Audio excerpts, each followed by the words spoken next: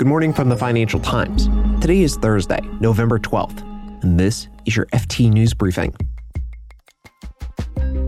Late-night upheaval at number 10 Downing Street has many wondering what's next for Boris Johnson. The European Central Bank is ready to swing into action to ensure the bloc's economy recovers from the pandemic, and TikTok is hoping a U.S. court will step in when it comes to the app's issues with the U.S. government. Plus, the UK isn't the only one dealing with personnel changes. It's been a revolving door for Turkey's central bank governor and finance minister recently. We'll take a look at what this means for the country's economy. I'm Mark Filipino, and here's the news you need to start your day.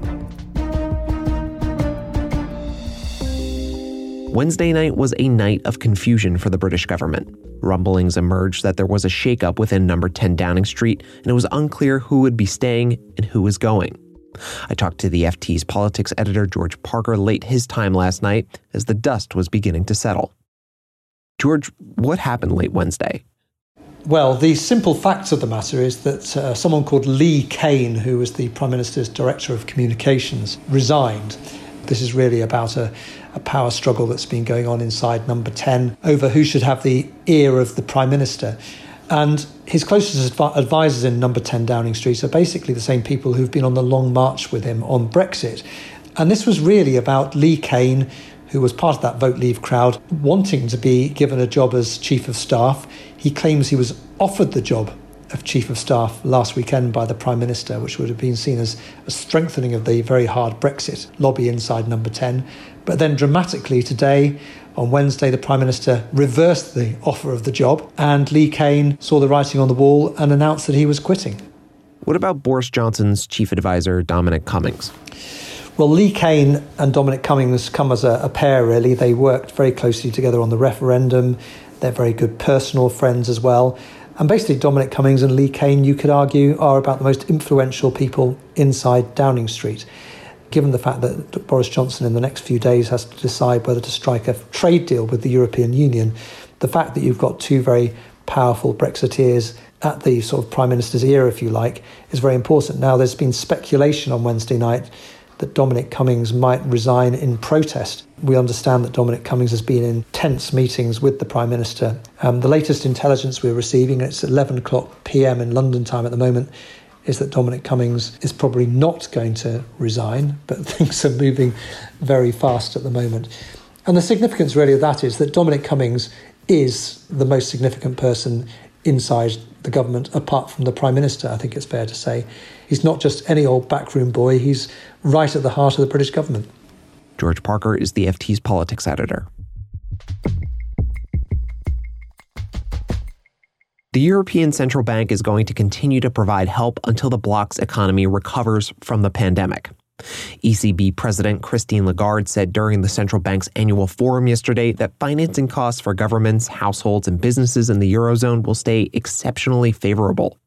The ECB will use its emergency bond buying and ultra-cheap loans to banks as the main way of controlling financing costs. After her comments, the yield on Germany's 10-year bond dipped 2.5 basis points to negative 0.5%. Remember the beef that the U.S. government had going on with TikTok? You'd be forgiven if you forgot about it. A lot has happened since August. But today is the deadline for the short video app TikTok to address the national security concerns laid out by the White House. If it doesn't, TikTok's Chinese parent company ByteDance would have to sell TikTok's U.S. operations. But ByteDance isn't going down without a fight. I've got the FT's Miles Krupa on the line. Miles, what's the latest on this struggle? So on Tuesday, ByteDance made maybe its most consequential legal move in the U.S. to date.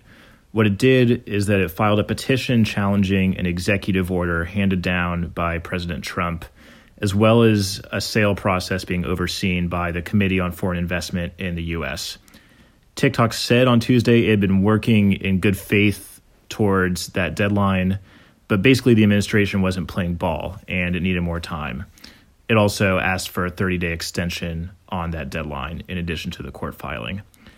Now, interestingly, in that filing, it also said it had proposed a new deal this month that would effectively hand over control of TikTok in the U.S. to Oracle, Walmart, and ByteDance's U.S. investors. That was important because it appeared to be an about-face from earlier in the process when ByteDance refused to consider giving up a majority stake in TikTok. Miles, I joked about it earlier, but in all seriousness, who's keeping an eye on this? President Donald Trump is disputing the outcome of the U.S. presidential election and has refused to concede. Not to diminish this, but is anyone really paying attention to what's going on with TikTok? Yeah, ByteDance has certainly accused President Trump of turning his attention elsewhere and dragging his feet on the talks. Certainly their lawyers have been paying attention. That's why you're seeing such a huge flurry of legal filings up against this deadline. It's important to note that this remains a huge business for ByteDance with tens of millions of users in the US. It's a key market for them going forward. And the question on many people's minds now is, if this drags on into the Biden administration, will he care in the same way that Trump does? Miles Krupa is our venture capital correspondent. He covers TikTok, among other things. Thanks, Miles. Thanks, Mark.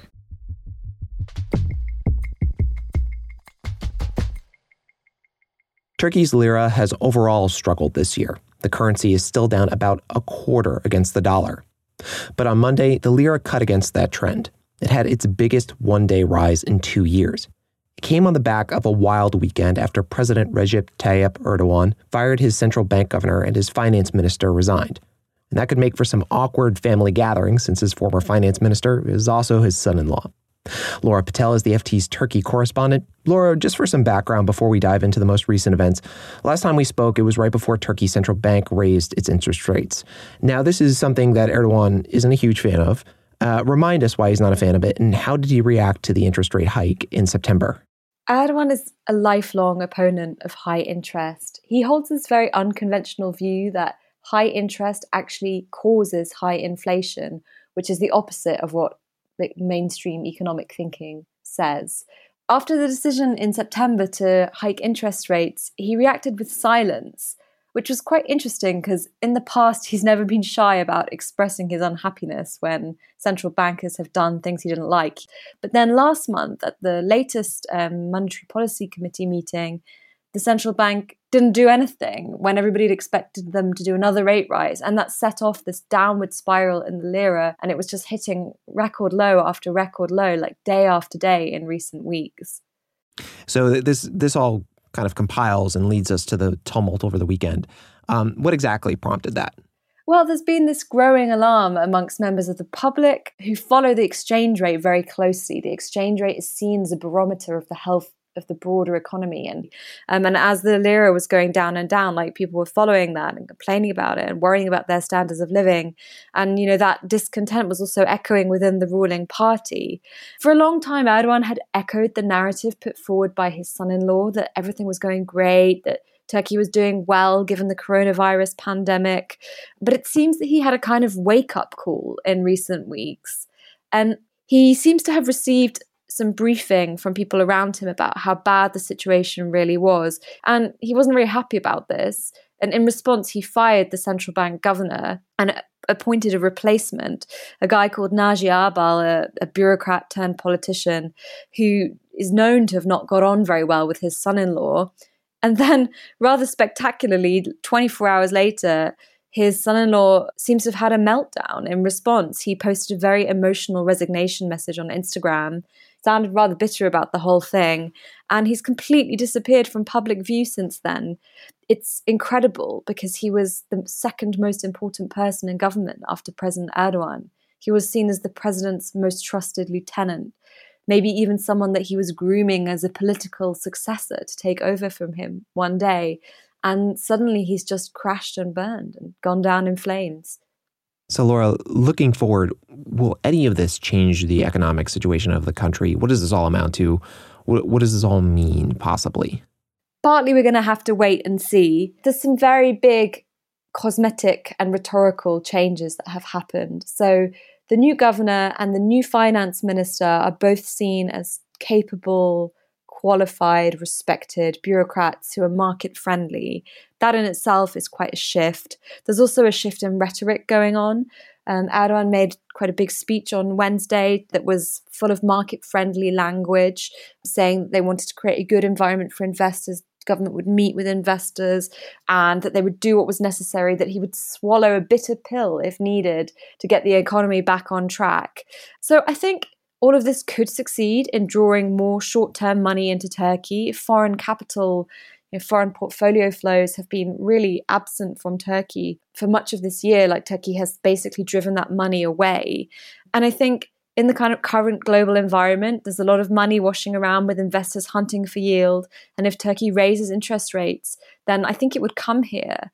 The really big crunch point is next week when we have the first Monetary Policy Committee meeting headed by the new central bank governor.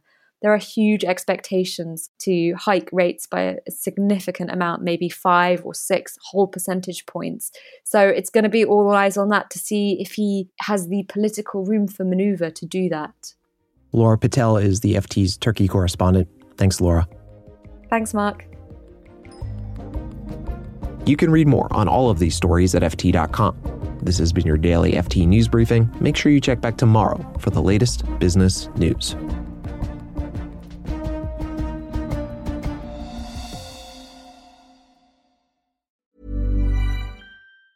Support for this podcast and the following message come from Corient. Corient provides wealth management services centered around you. As one of the largest integrated fee-only registered investment advisors in the U.S., Corient has experienced teams who can craft custom solutions designed to help you reach your financial goals, no matter how complex. Real wealth requires real solutions. Connect with a wealth advisor today at Corient.com. That's Corient.com.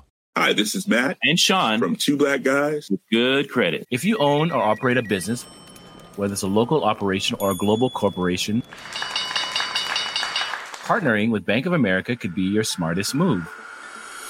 By teaming with Bank of America, you'll enjoy exclusive digital tools, award-winning insights, and business solutions so powerful you'll make every move matter. Position your business to capitalize on opportunity in a moment's notice. Visit bankofamerica.com/banking for business to learn more. What would you like the power to do? Bank of America, N.A., copyright 2024.